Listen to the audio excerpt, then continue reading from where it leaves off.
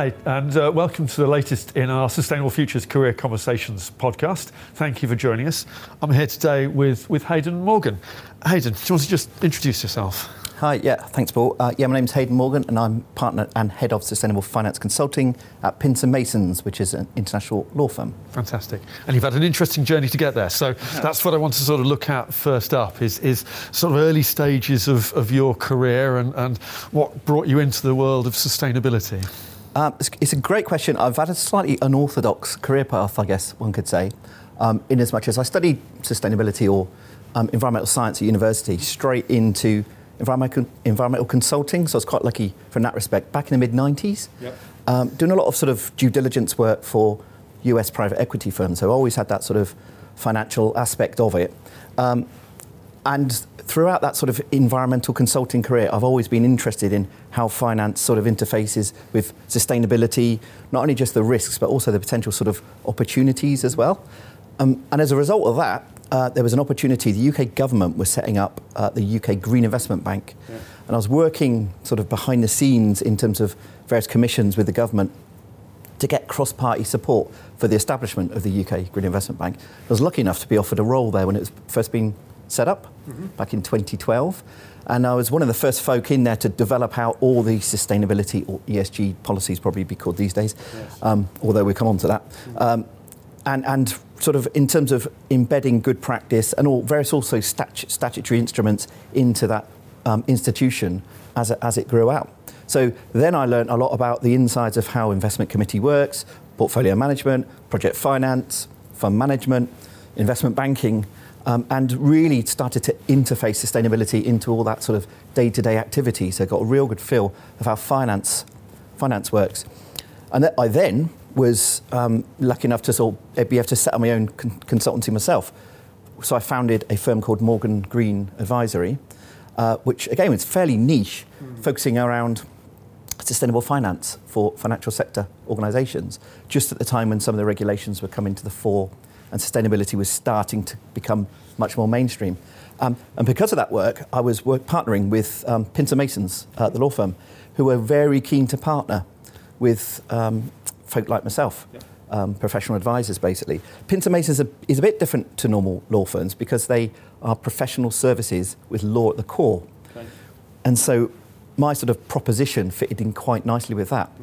And so there was the opportunity for us to initially partner, and then we joined forces at the start of this year, so about 6 months now, where I'm now a partner and leading a team now focused in the financial services sector, but not solely, not exclusively, looking to integrate best practice, good practice, beyond compliance, sustainability principles for our clients. And it's quite an interesting proposition because that interface between legal, financial and sustainability is quite a sort of distinctive proposition for us.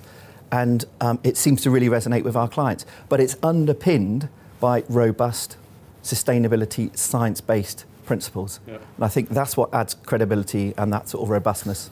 Yeah, and we'll come back and talk a bit more in detail, I'm sure, about that. I wanted to just sort of trace and partly picking up on that sort of credibility or the underpinning of that, because that's something that's evolved, isn't it, over that course of that career, from being a very compliance-led sector that we were in back in the mid-90s through all of the different iterations of sustainability and ESG.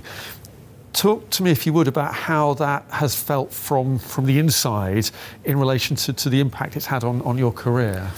You're absolutely right. When we first started out, certainly in the UK, it was the Environmental Protection Act 1990, which triggered a lot of this activity. And in particular, from my perspective, it was Part 2A, being quite sort of technical about that. But that was the contaminated land regime at the time, which meant, polluter pays principles, but new acquisition of investments, and especially if you're a private equity firm or venture capital firm buying up a firm, you took on those liabilities.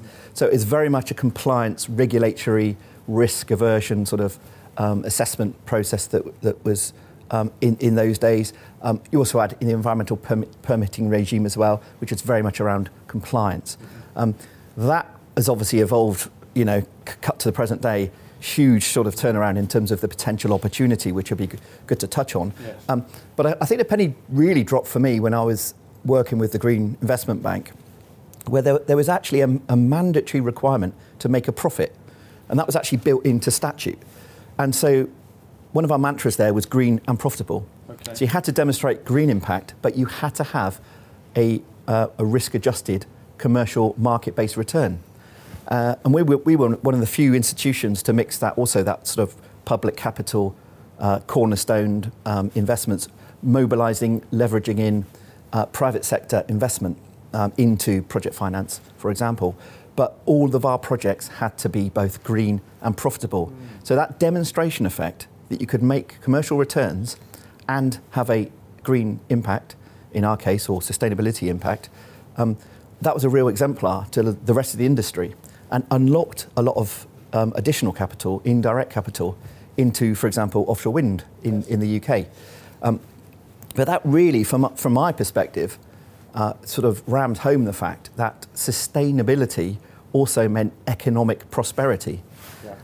And some of the new definitions of sustainability, and I touched on the fact I don't really like ESG, because ESG is sort of okay, but I think the term needs a bit of either to be retired or a bit of reframing, because for me, true sustainability is this sort of interface between environmental, social and economic, not governance necessarily. That economic bit often gets overlooked, but true sustainability means economic prosperity. Yes. And I think a lot of the detractors around ESG are not aware that true sustainability does mean making money, at the same time as being aware of your impact, both positive and negative, for environmental and social receptors as well. And you were at the relatively early stages in terms of that importance of the financial sector, let's put it that way, started to really understand that in the late noughties, early 2010s, I think. Until then, it was quite a niche sector in terms of responsible investment was the sort of phrase that was used, I think, at that time. In terms of how that's evolved over that period of time from a relatively niche market into dominating, in many cases, large segments of the investment community, what do you think's driven that? What sort of are the drivers that you've seen to facilitate that? A number of factors, I think. I think in the early days, it was a lot of the big asset owners and institutional investors wanting to allocate at least some of their capital towards, as you mentioned, responsible investment, and then fund managers responding to that, setting up funds with that sort of label, and then looking at various underlying assets which fit the criteria or the mandate requirements for impact or responsibility, if you want to call it that, in them days. But it was very ill-defined. It wasn't a sort of exact science.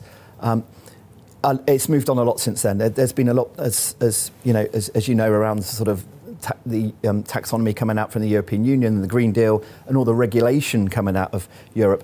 And again, whilst that's got some detractors around that being quite prescriptive, it has meant, this debate, the quality of the debates, moved on a complete different sort of shift in terms of where it has been. And I think also going back to our previous point around you can actually make financial returns from sustainable investments. And I think now the institutional asset owners are shifting more and more capital towards sustainable investments, if you want to call it that in its broadest sense. Fund managers are responding to that. And I should make the distinction between passive fund managers and active fund managers. The passive ones set up, for example, trackers that invest in listed equities, for example, that meet a set of criteria based on their disclosures. And that's sort of okay, but you get some weird, perverse sort of outcomes as a result of applying some of those criteria using a sort of algorithm. But some of the more active fund managers, and including, for example, private equity and alternative managers, and some public listed fund managers as well, that apply this more active stewardship approach to actually achieve outcome. And I think this is going to be an impact. And I think this is going to be more and more important as we focus on transition. So as we look in terms of transition towards a more sort of lower carbon, more sustainable, on that pathway to net zero, that stewardship element, I think is going to be really important. But that requires a lot of skills and capacity, capability, understanding, in stakeholder engagement and two-way dialogue. Yes. And that is one of the sort of challenges, I think, which no doubt you'll be particularly interested in, in terms of capability, capacity, upskilling, resourcing. That was going to be one of the things I wanted to touch on, and now is probably a good time to do that, which is around the role of a sustainability specialist within that. There are lots of skills that are required in that process, and I'm interested to know where your view of the sustainability specialist sitting into that suite of skills that's required is. Yeah, I guess in my experience there's a couple of angles on that. There's, again, in the past, the sustainability department or specialist was a bit of a standalone sort of, used to hide under the stairs and, wasn't allowed out every, but, allowed out maybe every now and then at the annual meeting or whatever. But I think that's changed and evolved now. There's a recognition that, again, sort of true integration requires, operational implementation across all different parts of a fund manager, for example, or in a corporate, or in the all the different sort of departments of that organisation to integrate sustainability in all those different functions. And so that integrated approach and that holistic sort of thinking of sustainability is much more effective in achieving real world outcomes. And again, I think that is a trend that we're seeing more and more, is that understanding of this holistic interdisciplinary approach to sustainability.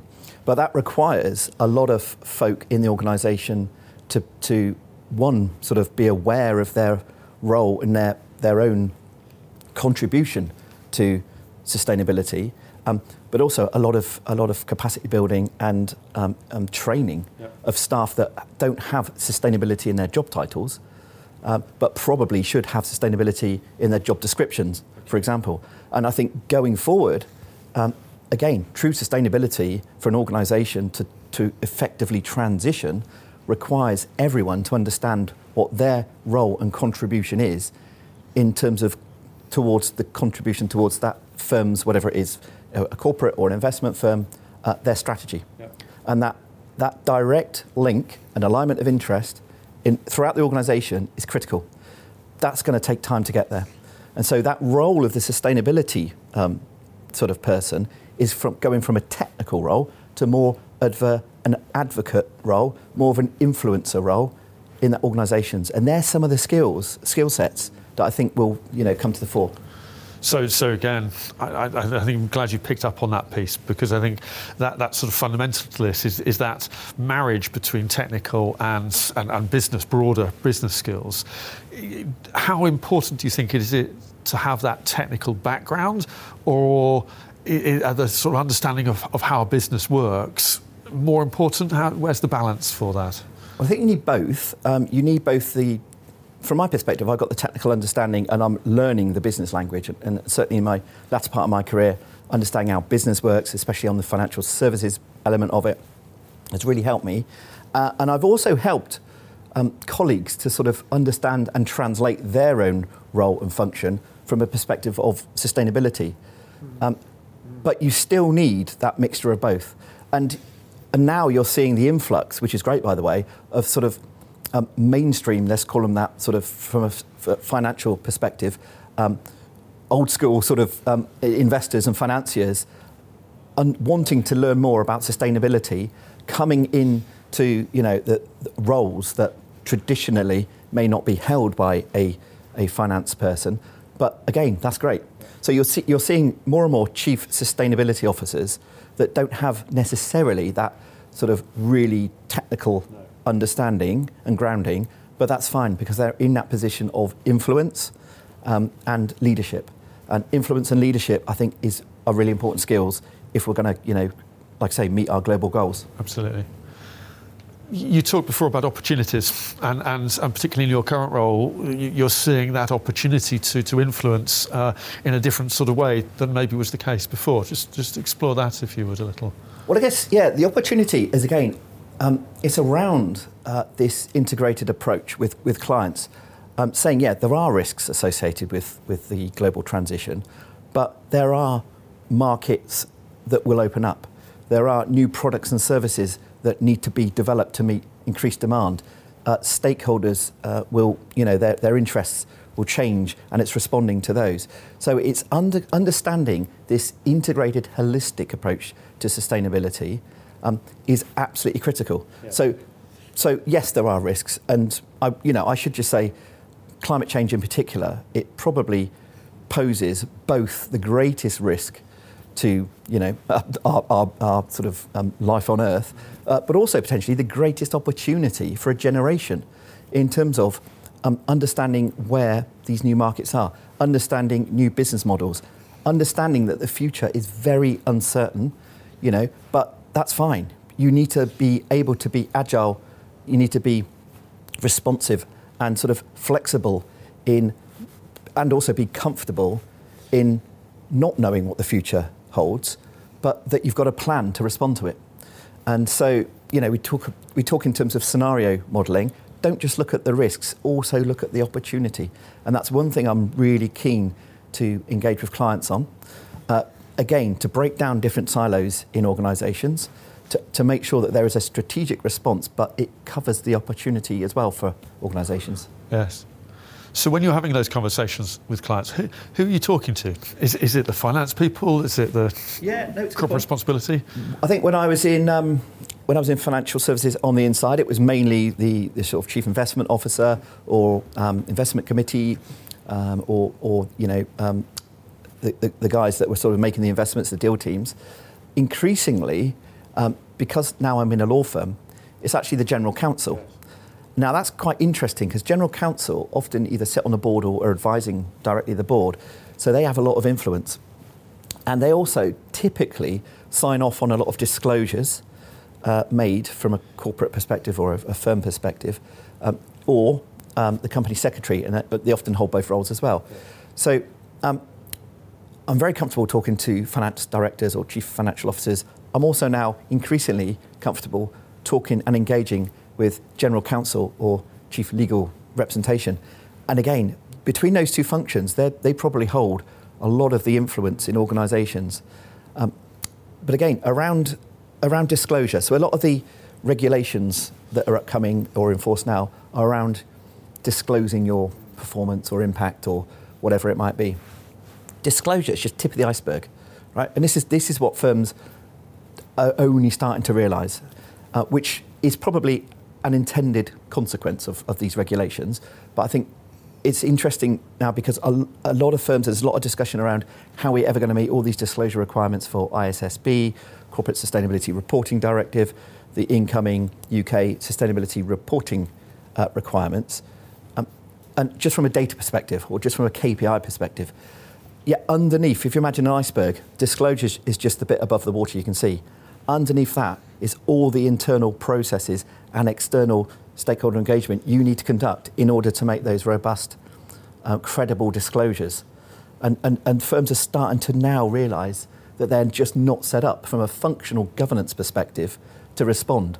And so a lot of the discussions I'm having, to your point, is around breaking down those silos and breaking down sort of into departmental functions to get everyone together to say, look, here's your strategy. How do you, as head of HR or head of operations, actually contribute towards meeting that strategy? And what do you and your team need to do?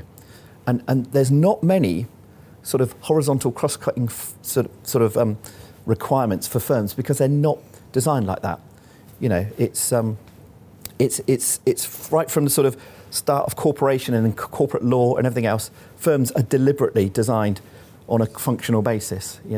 So it's an interesting discussion. And then when you see the penny drop in firms and in clients, when I'm talking to heads of, they get it. They say, we understand this now. And that comes back to another sort of lesson, I guess, I've learned in terms of sustainability is huge in terms of a concept, and it covers a whole bunch of stuff, in terms of what firms need to respond to, their value chain, their stakeholder engagements, their internal processes, the capital commitments they need to make. It's very complex. So there is a trick for sustainability professionals to make that as simple as possible and as easily digestible as possible for their counterparties or their clients or if you're working inside a firm for their own firms.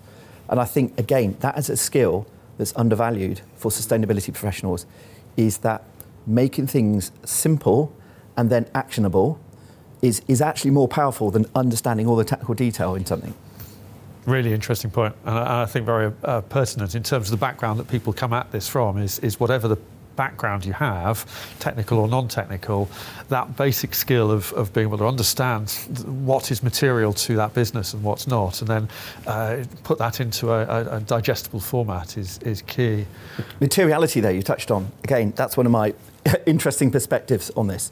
And I've seen this through the development of, for example, the ISSB standards. They have got a sort of accounting perspective on this, which is fine in terms of an issue is material if it leads a user or recipient to or an emission to come to an alternative view, and it was linked to enterprise value, but it's not anymore. So it's basically if an issue is not published and it will lead to a different decision, that's material. So that's their point. I'm working on some other standards around sustainable finance, and this is around the International Standards Organization, ISO, new sustainable finance standard, which got published, and I've been working on that, and it's 32210 for those aficionados of ISO standards. But the reason I've mentioned that is material is more aligned to the double materiality aspect, that's sort of more integrated into European Union aspect of it. Now, this may sound like a bit of a technical sort of rabbit hole, but it's really important because materiality is critical to understanding and managing impact and business activities, and for looking into the future scenarios, etc. And these differences are going to cause a lot of, I would say, discussion going forward. They don't conflict, but they're not complementary. No. And so, like I say, you've got the ISSB standards, the European Union standards that have been published on a double materiality aspect, and then ISO standard, which looks to bring it all together. So the reason I mention the ISO standard is because that is a really useful framework for financial services organisations to approach sustainability and to integrate all these different, not complementary aspects, including materiality. I'm going to go a slightly different direction, but it's one I'm often thinking about is that this alphabetic spaghetti of acronyms and reporting standards and areas. Is that helpful or a hindrance, or would anything with the developments that are happening have happened without them, but have they got out of control? There is a little bit of out of control around the alphabetic spaghetti, as you put it. And to my point around making things simple, I think, again, there is a trick there for sustainability professionals to interpret all these regulations and initiatives and find the commonality between them and try to make sense of, so what does that mean for me and my operations and my organisation or my firm or my clients? And it's that interpretive bit, which I think is really important for sustainability professionals. I would also say, going back to the ISO standard I mentioned, we launched it in February this year, so about 4 months ago at Bloomberg. And before the launch, I was talking to a trustee of a fund, and he said to me, the last thing the world needs is another standard, right? What on earth is all this about? And then afterwards, so I was on stage and I was talking through the benefits of it, and there was other folk there from Bank of England and the FCA, and sort of, if not endorsing it, then at least supporting it. Yeah. At the end of the session, the same guy came up to me and said, I completely get it now. Okay. I completely get it. What you've developed, and not just me, but my other fellow experts, is a framework that organisations can use to slot in all the different other requirements, but in terms of a common governance, internal architecture to respond to sustainability. So I definitely recommend that, and I've got no sort of invested interest exactly in promoting that standard. But it's an interesting one. It's been developed for 4 years or so. It's been a little bit below the radar, but I think more and more it will become a useful reference in response to this maelstrom of incoming regulation requirements. As maybe 14,001 did back in the late 90s. Exactly. When it came up. Yeah, no, interesting. Really useful. Thank you, Hayden. I'm going to sort of bring it back to sort of what's going on in sustainability, where it's going, and some of the ideas about how to develop a career within it. So the first question in that context is what's next around the corner? What do you see coming in the future? Certainly from a financial services perspective, there's lots. There is this maelstrom, as I've been sort of describing it to others, of regulatory requirements, shifting stakeholder expectations, shifting capital allocation, and this paradigm shift that we're already starting to experience in terms of this transition that I mentioned. So you cannot make sense of this maelstrom because it's forever changing, and the application of it is different for different firms depending on jurisdiction, size, investment sectors, whatever else. It's like there's so many variables. There's probably thousands of variables to apply. So making sense of this maelstrom is going to be critical for sustainability professionals in the financial sector. But going back to our points earlier, there is not one size fits all to all this, and it requires collaboration in order to make sense of this.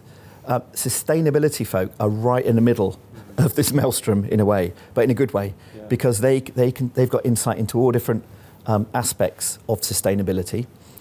So bringing in, like I say, folk from different departments in their firm, absolutely critical. Having stakeholder engagement. Stakeholder engagement is going to be more important going forward than it's ever has been for sustainability folk. Not least because it's a key component of this double materiality aspect I mentioned, which you'll hear more and more around. But this, like I say, this maelstrom is going to affect every firm in every sector on a global basis. So there's opportunity there. You know, like I say, it's a new world. Yeah. No, fascinating. I think probably a good place to stop on that sort of very positive opportunity note in terms of the skills that are going to be needed, both the technical and wider business skills. Thank you, Hayden. That's been fascinating. I hope you've enjoyed that as well. Thank you for listening and watching. And I hope you've learnt as much as I have on that discussion. Thank you.